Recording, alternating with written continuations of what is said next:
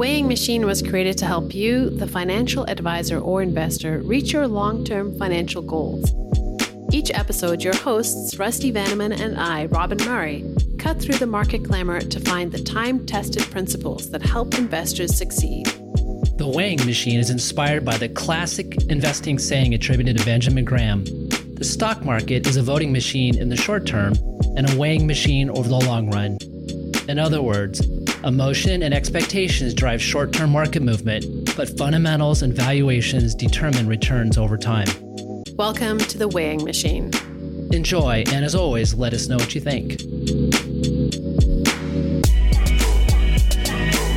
On the podcast today, what are we doing here? Why did we start this podcast? And why do we ask these questions? Well, our guest today canceled, or I should say they postponed. So on this special Thanksgiving edition, we're going to take a step back and ask some of our favorite questions to ourselves. And we're also going to do this with our replacement guest, last minute fill-in and investment research analyst at Orion Portfolio Solutions, Ben Vasky. Welcome to the Weighing Machine. I'm Rusty Vanneman. And I'm Robin Murray. Okay, let's start this special episode as we always do with a look at the markets.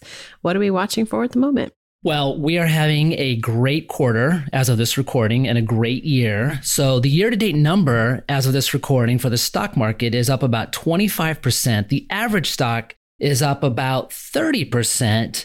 Other asset classes, such as like commodities, are up even more, like 32%. Over the last year, the market is up 35%. The average stock is up nearly 50%. Commodities are up 40%. It's really been a great time to be an investor in diversified portfolios. And I think what we're watching for is a strong close into the year. All right. Well, President Biden signed a $1 trillion infrastructure bill into law this week. We're in the middle of November here. And do you remember when $1 billion was a lot of money? I feel like $1 trillion. We're just cruising past the $1 trillion mark. So this is going to pump money into city and state economies. It's a massive investment, of course, in renewable energy, transportation, broadband, electric vehicles, several other areas. So what are the impacts on the market? Should investors be jumping into these areas of the markets? $1 trillion is a lot of money. You know, generally speaking, when we get big news events that have been sort of well advertised, kind of the general guidance for investors is that it's probably been priced in. So there's probably no reason to do anything rash. I do think that this is positive news. I do think it's a positive for the economy long term, particularly given the money is being spent on infrastructure. So long-term investors, I think this is positive news. $1 trillion, again, in terms of context of the overall economy, again, the GDP for the United States now is approximately 23 trillion. So, adding another 4% in is obviously a plus. So I do want to talk about a recent commentary that you wrote, which mentioned 5 factors currently driving market returns. Let's run through them, if we can, one by one here. The first you said was earnings. Earnings have been great. We're just finishing up the third quarter earnings season. The numbers were outstanding year over year and above expectations. And there's an expression called beat rates. And that is when the actual numbers come in relative to expectations. It's usually a game because usually 2 out of 3 times you have a positive beat, which means the actual number was better than expectations. The beat rates, again, were again outstanding, well above the historical averages. Again, growth year over year was over 40% and a big reason why the stock market is up so much this year. All right. And how about interest rates? Well, I think the other reason why the stock market is up is not only have earnings been outstanding, but interest rates are really low. And I know that interest rates are up a lot over the lows from last year, but in a historical context, they're just extremely low. And that is really supportive of the stock market. That said, we do need to watch the interest rate market a little bit because obviously inflation is a top concern. It's looking more and more like it's a bit more persistent than transitory, as many thought before. That should typically have an impact on interest rates. So that is something to watch. One other thing about interest rates to watch, of course, is the expression called credit spreads. That is the difference in yields between corporate bonds and treasury bonds. If those spreads start to widen out, which means that corporate bonds start to underperform treasury bonds, that has typically been kind of a yellow light for the stock market. At least it has been over the last 20 years. At this point, credit spreads are very well behaved. So the interest rate environment in the grand scheme of things is also very supportive of the stock market. And the third factor that you mentioned was valuations. Valuations for the U.S. stock market are unequivocally high by historical measures. Basically, the big takeaways from that are, first of all, expectations moving forward should be really for below average returns for the overall US market. However, because interest rates are so low, if you adjust valuations by interest rates, they're quite frankly reasonable. And again, it makes sense the stock market is doing so well. So if interest rates rise, that again will, given how high valuations are, that could suggest lower valuations moving forward. It should be noted that even when the market is expensive, it still tends to generate positive returns. And there's still sort of this overwhelmingly strong tendency for gains moving forward. So even if valuations are high, and obviously we've seen that in recent years. So another thing about valuations, though, is when I talk about valuations, I'm really talking about the overall US stock market. If you look at other parts of the kind of the global equity markets, and that includes international markets, particularly emerging markets, and you look at other parts of even the US stock market, including smaller companies and more value-oriented sectors, those valuations are much more reasonable. All in all, it's just an argument to be well diversified. Well, the fourth one you had there was liquidity. In short, liquidity has been the best backdrop for the economy and the market since World War II. Kind of the combination of both fiscal and monetary support has been really unprecedented in most of our investing lifetimes. In addition to that, personal income, partly because of some of that support, has been also very impressive. There's just a lot of money out there, and that again is very supportive of the economy and the markets. Probably the only caveat to that is we may have seen peak liquidity, which means that even in absolute sense, we're still going to see good fiscal support, good monetary support, strong personal income, at least in terms of absolute levels. But the trends of those will start to move lower. And that means it might be a little bit of a headwind for the market moving forward. All right. Well, the final one that you mentioned was technicals. And before you talk about that, just remind us what technical analysis refers to. Yeah, technical analysis is kind of the broad term is instead of looking at the fundamentals of how companies, what their business models are and how they make money, you're really looking at price action. You're looking at the prices and you're looking at other market statistics to really kind of determine, how the markets may move forward. It's also a risk management tool. And actually, I think it's a decent risk management tool in this current environment as well. I just talked about all the positives, but how some of those positives could turn negative. Technicals will probably give us some of those indications. At present, I don't think they are. And I think there's a lot of positive technicals in place. Again, momentum is strong, and that is a plus. An expression called breadth, which means that a lot of different stocks are contributing to gains. That is impressive. That's also a positive for the market as well. Seasonals, there's a seasonal pattern to the stock market. That is positive right now. And sentiment, while sentiment has starting to get a little more positive and more bullish, it was negative at the end of the third quarter, and that was a plus. So I think you added up the technical condition of the market is strong. And once that starts to deteriorate, I think that really the outlook is bright for the stock market. Well, we do have a slightly different episode, as you mentioned, planned today, as our original guest postponed. So instead, we're bringing in an OPS guest for our big picture step back on the podcast, and some of our favorite questions. Should be kind of fun. So let's welcome our guest. Ben Vaske is investment research analyst at Orion Portfolio Solutions. Ben, welcome to the Weighing Machine. It's good to be here. All right. So our traditional opening question is, of course, the walk-up song. So first things first, let's add yours to this playlist, which is getting impressively long and eclectic. Ben, what's your walk-up song? Now, I must say, being a fan of the Weighing Machine podcast and working with Rusty, I did know this question was coming well in advance. So, and by the way, he hasn't told me what it is yet. So this is going to be new to me too. Good. I did decide to go with a popular artist of these walk-up songs with Tom Petty, but picked a new song to the list in Learning to Fly. The reason for that is there's so much to learn in our industry. It's ever changing. We can ride these highs, of course. But a big point of the song is that it's very hard to come down. So being able to manage those times when you're coming down and work hard and persevere. That's a pretty cool selection. So this playlist is really getting pretty cool. Rusty, do you know how many songs we have on there and what are some of the really good ones? Let's see. So the playlist is almost 3 hours long now.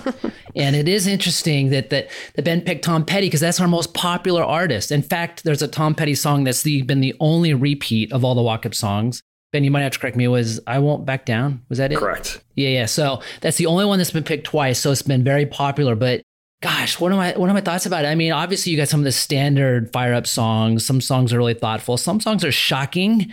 It's a very eclectic list. I think it's pretty cool how it captures a lot of personalities. Kind of another curveball is we've only had a couple of country songs and they're both from big city folk, which I think is interesting.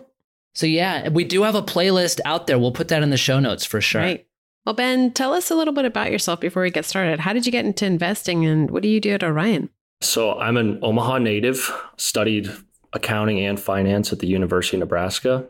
Actually, my interest in investing came on a semester when I was out of accounting courses to take. And so I figured I'd try my hand at a few finance courses and immediately fell in love and added the major the next day.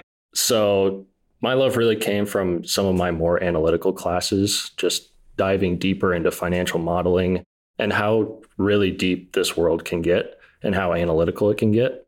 So from there, just wanting to jump off and learn more, started my personal and then eventually professional investing journey. He does so much for us. I just need to point it out. Not only does he work on a lot of research projects and really understanding the strategies and not only how they behave on a standalone basis and how they interact with others, but there's so much content we produce here. It isn't just the weighing machine, of course. There is monthly commentary. There's weekly commentary. We call them the Monday morning bullets that we produce, converted into a blog form. We have a monthly chart pack, which looks at relative valuations going back 20 years. We have a quarterly reference guide, which is kind of a tool for financial advisors. It's like, how many pages is that now, Ben? Nearly 60. And Ben is working on all of this stuff. Never mind our 2 different monthly webinars that we always have. And then, of course, the ad hoc webinars and presentations. So again, just all this content, again, of course, is on orionportfoliosolutions.com. There's that little resource section and you go into it. There's something called the Financial Advisor Success Hub. Again, we'll put that in the show notes. But all that content, I don't know how I would get it all done without Ben. So he's huge. I appreciate it. Now, that said, I'm going to turn the tables here. And since you just said you were a fan of the weighing machine, I've never asked you this question before. What are some of your favorites? Well, actually, my 2 favorite finance podcasts you actually introduced me to. And that first one is Capital Allocators with Ted Seidez, and the Meb Faber Show, of course, I know is one of our favorites around here. Off of finance, a big popular one that I like is Stuff You Should Know. It's kind of a grab bag of all kinds of different topics that you may have never known how little you know about it. Those are cool. But you know what? I'm really going to put you on the spot, though. I want to know your favorite weighing machine podcast. I think I'll take the first one I ever listened to was, I think it was the second episode ever with Kostya. And I really enjoyed that one because it gave me a glimpse into what CLS used to be and some of the original thought processes behind a lot of the stuff we do today. So Kostya Edis, of course, is the former director of research here, and he's gone off to a bigger and better position somewhere else. Good for him. And he really was a lot of fun because not only did he also always have to drop his movie wisdom on us. I missed that. I think he was the only one who ever actually had an F-bomb, actually. Of course, we bleeped it out. So Kostya was and still is a personality. I'll just say that some of my favorites, because I'm just anticipating that question, of course, that it's really hard for me to pick because even the ones that, when I first do them, I think, I don't know, that's going to work. I've been pretty pleased with the products and the shows, but my favorites probably go back to, some of the giants of the shoulders that I've stood on myself in terms of kind of informing my views in terms of my investment philosophy. So it'd be like the Rob Arnott's and the Larry Swedroes. Jeremy Siegel was pretty big earlier this year too. But then, of course, when I can actually have, friends on who are in the business too that, so like the Dave Lundgrens and the Mike Ashtons and the Skip Schweisses, I mean, those were all just really fun and a real treat to have. So Robin, I want to put you on the spot too. Mm-hmm. You've done a whole bunch of these too. What's your favorite or favorites? So the most interesting part of investing to me is the people aspect and the behavioral finance part of it. So I'm going to go with our episode with Dr. Daniel Crosby. I thought that was really cool and super interesting. And he's just a great speaker. And it was a fascinating conversation. I really enjoyed that one. When my son listened to the Daniel Crosby one, he says, Dad, I think I'm going to listen to your podcast more often. I haven't heard him say that since then, though. I don't know. I'm going to track him down. Fell off after that one. All right. Well, let's take a step back here for a minute. This podcast has been running now. We worked it out. I think it's about 4 years. So What are we doing here? Why are we doing this, Rusty? Well, let's see. I guess a couple of things. Well, we call it the weighing machine. There's really a couple different references to it. One is that, as we say in the intro, it's sort of that classic phrase that Warren Buffett and Benjamin Graham have said, really emphasizing investors should have a long-term horizon. And really, ultimately, we're trying to help advisors and investors have good experiences, really. Kind of the other reason why we're called it the weighing machine is, Ben just referred to kind of the old investment firm that was, part of Orion, was called CLS Investments. And they basically built portfolios around something called risk budgeting, and they used a scale as part of their presentation. So it's kind of a riff on that too.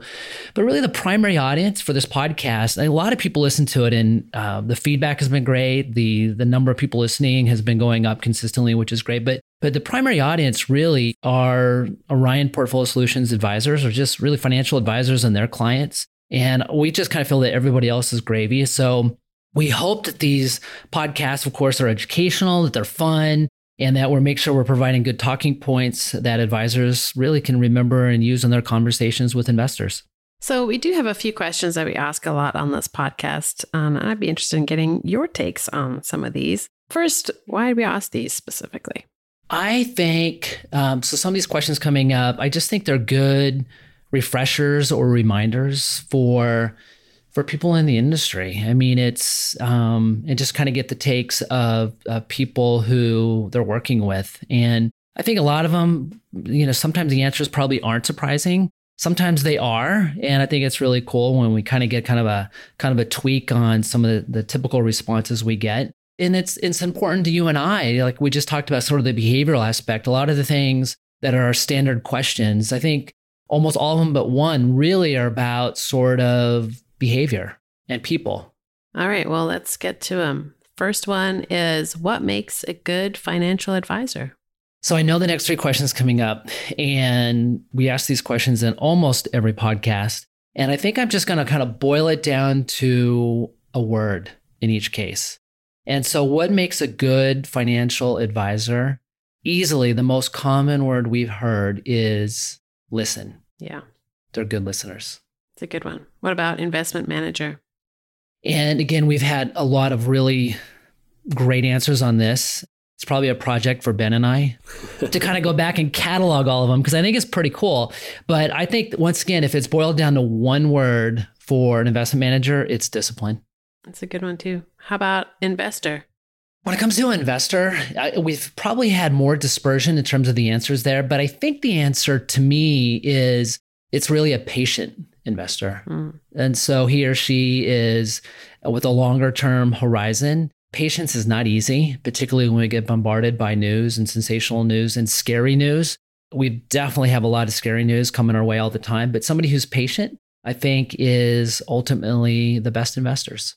Well, talking about that negative news, another question that we ask a lot is, how do investors tune it out? How do you help investors stay invested and stay on plan? I think the key to advisors, and we've written about and talked about it, it's really about, there's really kind of two components of it. There's one, kind of managing the expectations, and we do that through education. And so, a lot of the stuff we even referred to on this podcast, such as a reference guide, there's all this sort of historical precedence why being patient and long-term really pays off in the end. But another thing is, and I think it's kind of the role of the advisors, and we've had this on multiple podcasts too, it isn't just about the rational managing expectations, it's also the emotional side. And it isn't just about managing fear and greed, but it's about being positive and encouraging. And we've heard that just on some recent podcasts as well, that there's such a critical element to investors having good returns over time. So I like to think this podcast is helping people thinking longer term and staying positive, because again, we think that ultimately results in better investor returns. Another thing that we talk about quite a lot is digital assets. We like to get everybody's take on that, since it's just such a new and evolving field. How does the Orion team think about digital assets?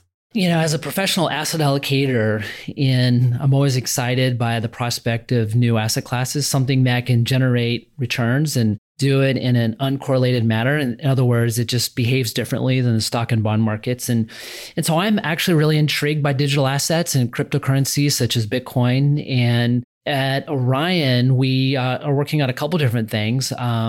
We have a due diligence team that is looking at various investment solutions and strategies that could give exposure to it. But probably one of the bigger initiatives that Orion is doing, which I fully applaud, is being educational. And not only are we going to be producing a lot of educational material in hopefully the near future on Orion Portfolio Solutions, but Orion is also sponsoring a credential, a professional credential, which I think takes like 10 to 15 hours of study. I think, Ben, you're doing it right. I've done it already. I should know the answer. But it's the Digital Asset Credential for Financial Professionals. So the DACFP. It's from Rick Edelman. It's a great overview. And I think it's an important overview because people are getting a lot of questions. In fact, just moments before I came on the podcast, one of our internal people said, I'm getting like 3 or 4 questions a week on crypto right now.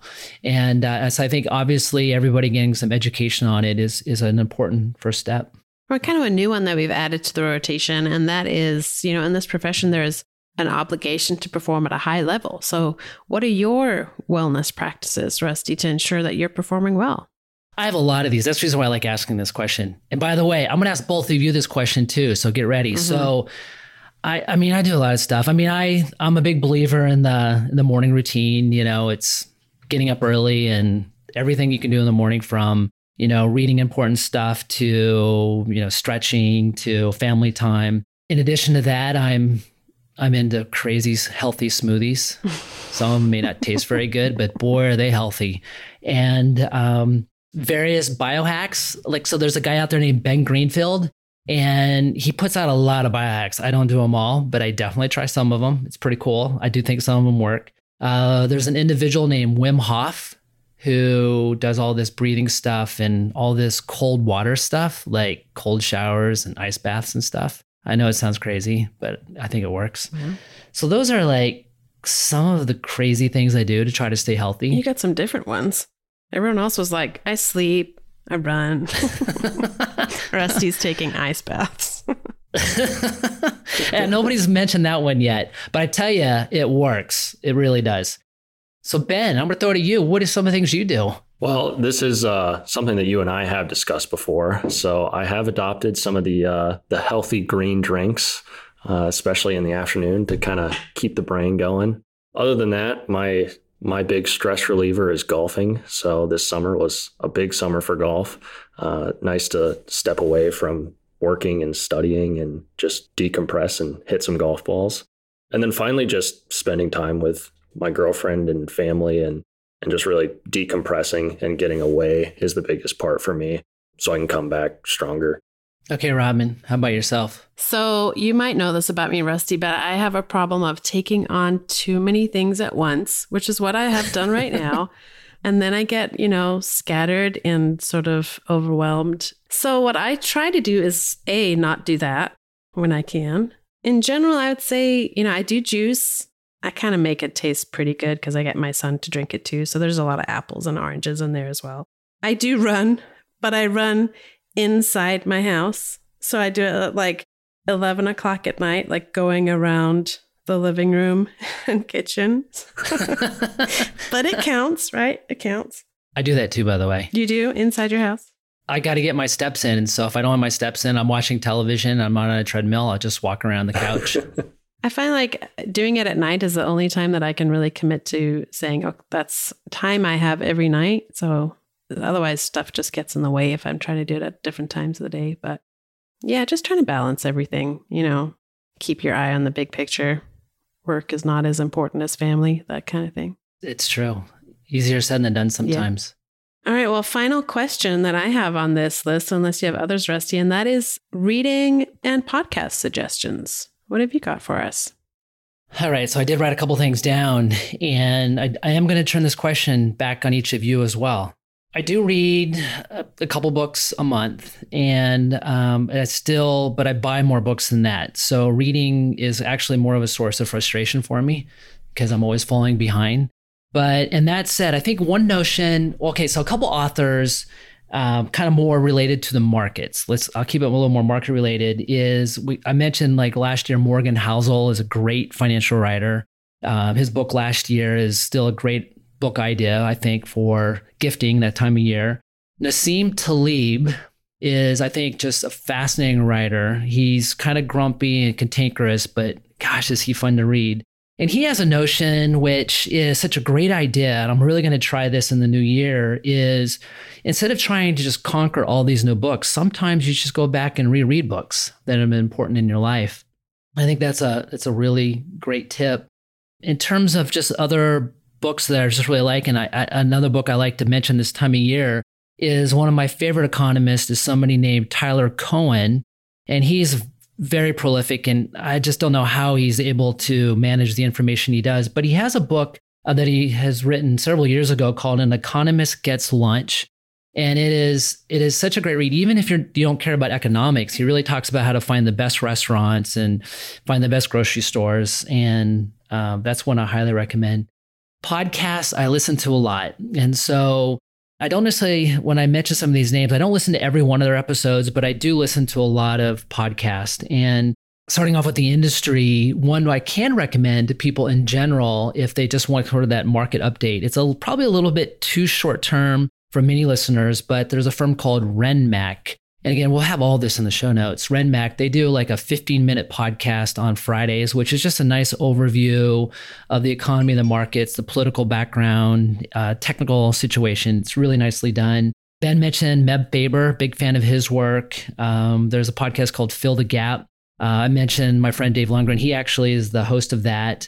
Somebody who's a fascinating podcast, and I don't listen to all of his stuff, but I listen to a lot of it, is a professor named Scott Galloway, and he does something called the Prof G Show. Probably a lot of people are familiar with him. He's really entertaining. And then, of course, some of my biohack guys that, the Tim Ferriss of the world. He does a lot of different things, but Tim Ferriss, he just did a fascinating podcast on, Web 3.0 and NFTs, and it's like almost 3 hours long, but gosh, there's so much stuff on it. But then the biohack Ben Greenfield is somebody else I like too. How about that? Was that enough yet? It's a good list. All right.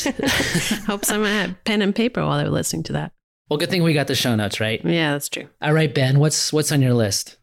Probably one of my favorite books, kind of something I didn't expect, was from one of my business ethics courses in my MBA. And it was a book by Michael Sandel called What Money Can't Buy: The Moral Limits of Markets. Now, with obviously an investment background, it was really interesting to me to see some of the other markets that exist in the world that aren't supposed to be set up as markets. So I'd highly recommend that one. And then I'm a huge fan of Malcolm Gladwell. So anything he does, I'm a fan of. Boy, that first book sounds so fascinating. Was that what you used before you go to sleep? I'm just teasing. Okay, Robin, in all your free time, you just mentioned you have oodles and oodles of free time. I do. What are you reading and listening to? I have so much free time. I am part of a book club, which is sort of like we have one book a month, and that's kind of a way to keep myself reading because I have a deadline, right? I want to finish it before the book club, which is kind of sometimes the only way that I'll do stuff. So there's been some good ones there. One of my favorite books is The Book of Joy, and I turn to this book quite a lot. So it's an interview with Desmond Tutu and the Dalai Lama, and there's a guy who travels with them and gets them to talk about joy and how you can kind of sustain joy and happiness through struggles, right? Like through everyday struggles. And it's sort of like a guide to, when you're feeling like the world is just overwhelming and overwhelmingly negative and things are, you don't know how to sustain your own happiness and joy when there's so much suffering in the world. That's kind of the idea behind it. And they just have some really good tips about how to do that and how to live a life that's in the moment. And I turn to that a lot. I really like that one. I would recommend it. That, I have read it, related to that is, well, I should have said another book that I like, and it's on my reread list, is A Guide to the Good Life. Oh. It's really about Stoic philosophy and same sort of concepts of what you're talking about. Anyway, I just jumped in on you. Tell me more. Books, podcast. Yeah, podcast. So I used to be a news junkie. That's my background, is reporting, but I sort of got overwhelmed a little. I'm using the word overwhelmed a lot. I feel like that might be where I am right now. I'm feeling overwhelmed. An overwhelmingly use of the word overwhelming. Use of the word overwhelming. Yeah, I got kind of like bummed out, I guess, by the negativity in the news of the last like few years, and I tuned it out a lot. So I'm kind of turning to something that I'll introduce you to here, Rusty and Ben. It's solutions journalism. It's kind of a cool concept where you're using your same investigative tools as a reporter, but instead of reporting on problems, you're reporting on solutions. And it's kind of a growing thing you'll see in newsrooms around. So look out for that as stories that's just, you know, how a city or a organization or something solved a problem, and they'll analyze how they did it and how you might be able to do that where you are or in another city, another company. So it's kind of cool. That is pretty cool. So what are some examples of that? So, and I'll put this in the show notes too. There's a network in New York, Solutions Journalism Network, and they kind of teach how to do this in newsrooms around the country. And then you can find like a list of stories from newsrooms all over on their website where people are doing it. Just think of an example like in Flint when they were having a lot of problems with lead in the water. Solutions Journalism story was about other communities that had had similar problems and sort of how they had tackled it, right? And they broke it down very analytically. Like I say, they're using the same skills that they have as an investigative reporter, but they're just focusing on how something was solved instead of pointing to how this problem is, you know, happening. They're not like promoting a certain thing. It's not like a PR kind of thing. It's not like fluff or anything like that. It's very analytical, but it's talking about this is how they solved the problem. These are some of the challenges that they had. This is how you could possibly take that solution and put it into a different place. You know, what factors you would have to look into. They get a really positive response from their audiences. You know, I think people are burned out on listening to how many problems there are in the world. And it's kind of like, yeah, it's pretty cool because, you know, as journalists, we want to tell the full story. And so we feel like we need to report on those problems when those problems exist. But it's kind of like, that's not really the full story if you only report on problems, because there are actually a lot of solutions happening. There's actually a lot of great things happening out there that don't get covered. I like it. Yeah. I'll listen. I'll read it. Yeah. I'll send you some links, Rusty. I'll put some in the show notes. Perfect. Well, I think that's going to do it for us. After that, it's been a really great show. Ben, thanks for coming on, and thanks for coming on to this sort of special, unique episode. Thanks for having me. I think it has been a pretty special episode. And, you know, we called it a special Thanksgiving episode because I think it's being published around the Thanksgiving week. So, again, we do have a lot to be thankful for, and including here on The Weighing Machine. We've had a lot of loyal listeners, which is really cool. We're definitely thankful for that. We've had a lot of great guests. I think we've had a lot of words of wisdom. Also need to thank, of course, our production company. We do have a production company that edits all of this. They say they have to edit me a lot more than Robin, by the way. They also do the show notes. It's called Reverb Podcasting, and the individuals there are Adam Clark and Ashley Flitter and Judd Mackerel. They do a great job. Thanks for all the support there. And of course, we actually have a PR firm too that helps us with a little bit of the social media called Gregory FCA. And so we're thankful for all their efforts too. And again, thankful for all the listeners. And it's pretty cool on, you know, virtually every week, somebody like that I haven't talked to before will mention an episode or something. And it's really gratifying. So I'm definitely thankful for that. Absolutely. Good stuff. Well, that is going to do it for this week.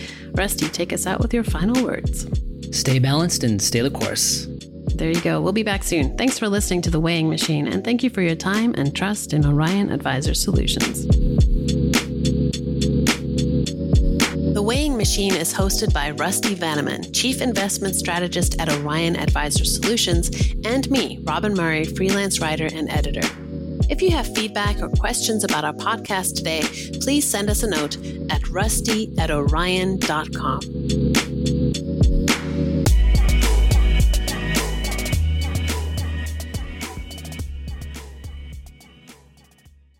All opinions expressed by Rusty Vanneman and podcast guests are solely their own opinions and don't reflect the opinion of or endorsement by Orion, its affiliate subsidiaries, and its employees. This podcast is for informational purposes only and should not be relied upon as a basis for legal, tax, and investment decisions. The opinions are based upon information the participants consider reliable.